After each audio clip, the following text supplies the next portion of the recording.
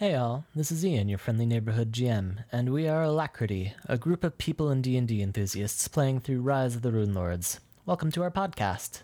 This is episode 0, and I'm going to spend some time talking a bit about what we're playing through, the podcast background, and our format. So to start, Rise of the Runelords is the first adventure path for the Pathfinder role-playing game. Adventure paths are intended to cover the span of a full campaign, from level 1 until generally around level 16 through 20, made up of a handful of different interconnected books or chapters. While the Pathfinder creators, Paizo, have put out a number of great adventure paths over the years, Rise of the Runelords in particular has a bit of a reputation in the Pathfinder community. Well earned for its unique take on goblins, its strong writing, and its really well-executed horror elements for the middle books, as well as several really memorable fights early on, and a few notoriously difficult encounters throughout. Obviously, if you're just starting to play through Rise of the Runelords yourself as a player, this episode, as well as the podcast as a whole, has a huge number of spoilers, so if you're a player in the campaign now below about level 10 or so, or you intend to play through in the future, maybe spare your GM a bit of a heart attack and find something else to listen to. As for us, we're a cross-country group of role-players spanning Washington State, Minnesota, and Ohio. We've all been playing homebrew campaigns, both together and with others, for a few years, and decided that, with this new adventure path, it'd be an interesting experience to try and put it out to the world. We started pretty much from scratch, a conference mic, some shitty webcams, a virgin Twitch channel, and a mediocre knowledge of the software and skills we need to broadcast. But over the years we've evolved, and the streams turned into something that, while not perfect, we're all super proud of. You can still catch us live every other Wednesday on our Twitch channel, Fantasticide, spelled Fantastic IDE. And please do stop in and say hi. But we'll be editing our past shows down to podcast format and posting episodes in roughly hour-long chunks on a weekly basis, right here. All that said, an unfortunate side effect of our humble origins is that we don't have recordings of any of our earlier episodes, so to remedy that, I'm dedicating this inaugural episode to a semi-brief recap of Alacrity's journey from obscurity to where we'll be picking up, the deadly dungeons of Thistletop. This mostly covers the plot of Rise of the Runelords, so if you're familiar with the story and uninterested with the particulars of our journey through it, feel free to skip to the next episode. Otherwise, this history will be delivered by the lovely Marit, who plays Gix the Gnome Barbarian in our campaign, and currently plays Vivian the Shaman. So, without further ado, let's get into it. Our group started, as Rise of the Runelords players do, at the Swallowtail Festival in Sandpoint, through various means and for various purposes. Prina Springfuse came to the city as an outcast gnome, searching for a new home after being exiled from her quiet gnomish village. Gix Sparkstone came looking for news of the outside world to return to a relatively secluded forest community. And Drechny Key found his way to the city as a humble guide, helping travelers between Magnamar, Sandpoint, and the greater Lost Coast region, along with his faithful horse, Miley Cyrus. Booza Cardiff stopped in Sandpoint while wandering the land as a nomadic scholar monk. And Lan Nikos, a longtime resident, looked forward to celebrating a major milestone in the city's history in his time off from his day job as a town guard. The ceremony sought to celebrate the great new cathedral going up in Sandpoint. The town had just suffered a dark period known as the Late Unpleasantness, which none of the townfolk liked talking about. Suffice to say, a number of prominent citizens met an early and unpleasant end. The party began well enough. Father Xantus gave a rousing speech, as did Mayor Darevin, and Sheriff Hemlock, well, he gave a speech too. The party participated in various events, foods, and a tug-of-war contest that left Prina dragging her rivals from Sandpoint seedy underbelly through the very literal mud. Before long, though, a group of goblins interrupted the party. The nightmarish band of small green terrors ran roughshod through the town as they chanted a sinister song. Goblins chew and goblins bite, goblins cut and goblins fight, stab the dog and cut the horse, goblins eat and take by force. Goblins race and goblins jump, goblins slash and goblins bump. Burn the skin and mash the head, goblins here and you be dead. Chase the baby, chase the pup, bunk the head to shut it up. Bones be cracked, flesh be stewed, we be goblins and you be food. This kicked off a fierce battle where the party fought through the streets, desperately hoping to turn back the tide of the evil forces invading the once quiet and humble city. The party, after several skirmishes and scuffle, managed to turn the goblins back, and for that they received great accolades. Newly entitled the Heroes of Sandpoint, they received free room and board at the Rusty Dragon Inn, at least those who didn't live in Sandpoint already, as well as the adoration of the populace and personal thanks from the mayor and sheriff. Their honeymoon period was brief, but sweet. The whole town knew the heroes of Sandpoint, and they were asked to assist with many local problems and other goings-on. For instance, Father Xantus, the local priest, needed help with some skeletons in a crypt, roused by the recent raid. They also dealt with a stray goblin terrorizing a local family after eating their dog and making an impromptu home in their son's closet. There was also the unfortunate case with Aldern Foxglove, a local noble the party personally saved from the goblin assault. He invited the party on a boar hunting trip. The party, of course, accepted the innocuous-sounding invite, but would soon come to regret the decision. The hunt itself didn't take very long. They were easily able to overpower the beast. But the trip there and back involved a lot of awkward, probing questions from Aldern, especially directed towards Lan, and increasing in intensity over time. It seemed that some in the city grew to put the heroes of Sandpoint on a bit too high of a pedestal. Also, during this time, a budding romance between Andy and Amiko, the local innkeep at the Rusty Dragon, began to bloom. The rest of the party soon caught on and began to force the issue, teasing Andy about a secret crush and occasionally inviting Amiko over to the table to try and encourage Andy to talk to her, especially when he was already a few drinks in. Unfortunately, the romance was doomed to an early end for reasons we'll get into a bit down the road. Indeed, while the group has many happy memories of their time shortly after becoming the heroes of Sandpoint, during the twilight hours of this honeymoon period, the group encountered a foreshadowing event.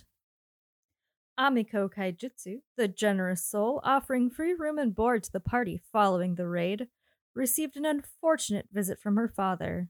This, of course, didn't go well. He didn't approve of her past life in adventuring, or her innkeeping for that matter, leading to strained relations. Presently, Longiku planned to flee to Magnamar for unknown reasons and threatened to cut Amiko out of his will if she didn't come with. Amiko, given her strong character and close ties to the community, refused, leading to a bitter argument ending in Amiko chasing Longiku out of the inn. The party attempted to console Amiko, but she was clearly a little thrown off by the whole event.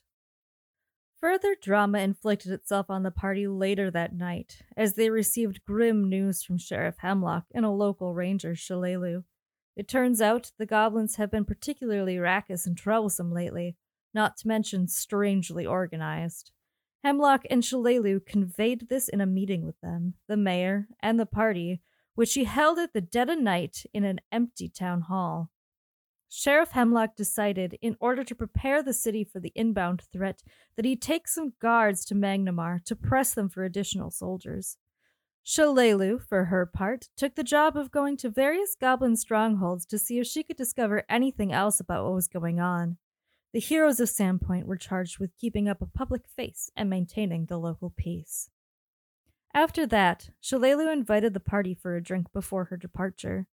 They went to the Rusty Dragon, where she would, in exchange for some tales of their travails, give the party a rundown of their opponents, the 5 goblin tribes of the Lost Coast, as well as 6 goblin heroes. Of note from her explanation, Corvus, the champion of the 7 Truth tribe and wielder of a magical longsword. He vanished several months back, although some suspect he's hiding in a cave along the cliffs.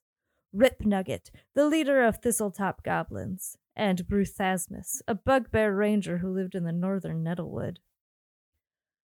Fully informed and ready to roll, they retired for the night and spent the next few days experiencing the quiet before the storm. For the next few months would be a whirlwind of activity and drama as the party finally found out what had really been going on this whole time. It started when they awoke to Bethana, Amiko's timid, elderly halfling maid, who couldn't find Amiko for breakfast. She explained to the party that she woke up to find that Amiko had left sometime in the middle of the night. She entered Amiko's room and found a piece of parchment on the bed, a note from Amiko's older brother, Tsuto. The letter described some shady goings on that their father, Longiku, had been committing. Tsuto had apparently been following these and wanted to discuss the matter with Amiko, since she had some sway with the citizens of the city. He offered an invitation to meet at the Glassworks at midnight to discuss the issue, which, based on the current situation, Amiko had accepted. The party grew immediately suspicious. Tsuto bore a bit of a sketchy past, being born a half-elf to two human parents, meaning Longiku wasn't the father. The parents handed Tsuto over to Turandak Academy to be raised, ignored by his father and forbidden to visit his mother. Amiko apparently established a relationship over the years, which eventually resulted in this message. The party left for the Glassworks, clearly anxious about the fate of their host and friend, and when they arrived, there was little to assuage their fears. They infiltrated from two sides, but quickly found the building infested with goblins, who had been amusing themselves with the various tools and implements available to them in the foundry. They found Longiku encased in glass in the main workshop room, and an intense battle ensued, with goblins poking and thrusting with pokers still encased in molten glass.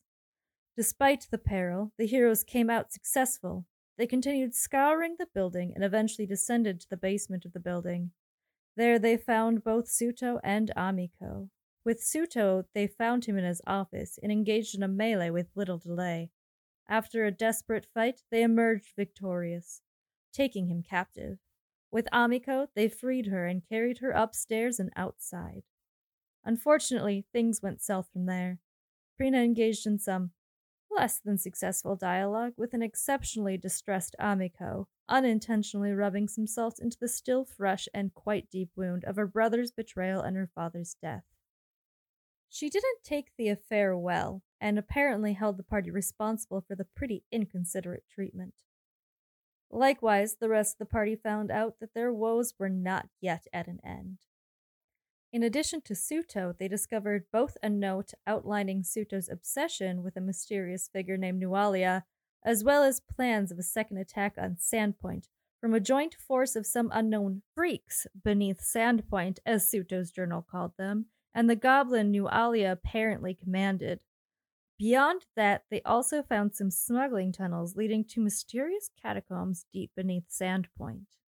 The party, acknowledging that, while tragic, the Amiko problem could wait, ventured into the catacombs to find out what horrors awaited them. And indeed, horrors they did find.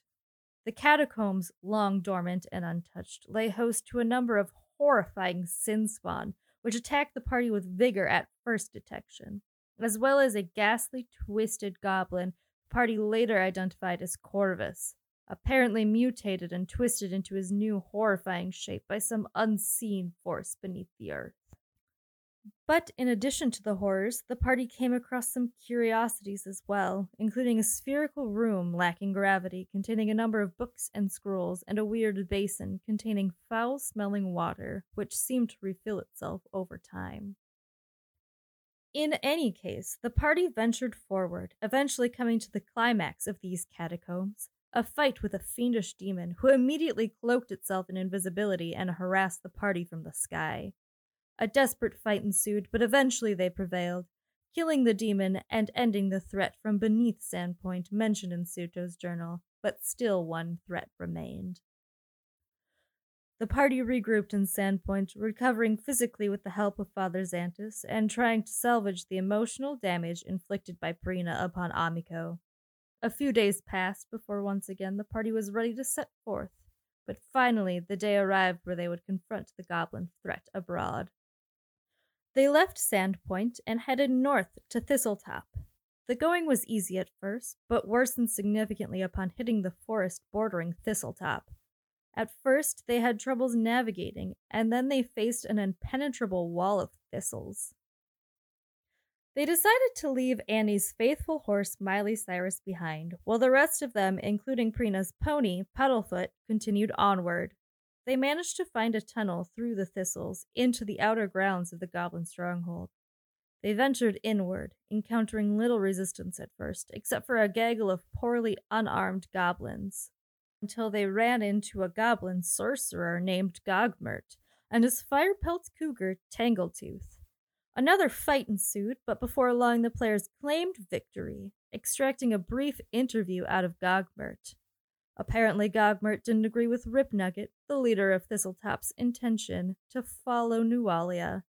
He entreated the party to kill Nualia and spare Ripnugget, although whether they follow through on that plan still remains to be seen. Our prologue closes on the party finally reaching their final destination. They finished crossing the outer gardens of Thistletop, a labyrinth of thistles and plants winding skyward, and emerged on a bridge stretching shakily over a chasm, dropping down into the roiling ocean below. The party crossed, at first hesitantly, and then a bit more boldly, until finally the collective weight caused the bridge to collapse.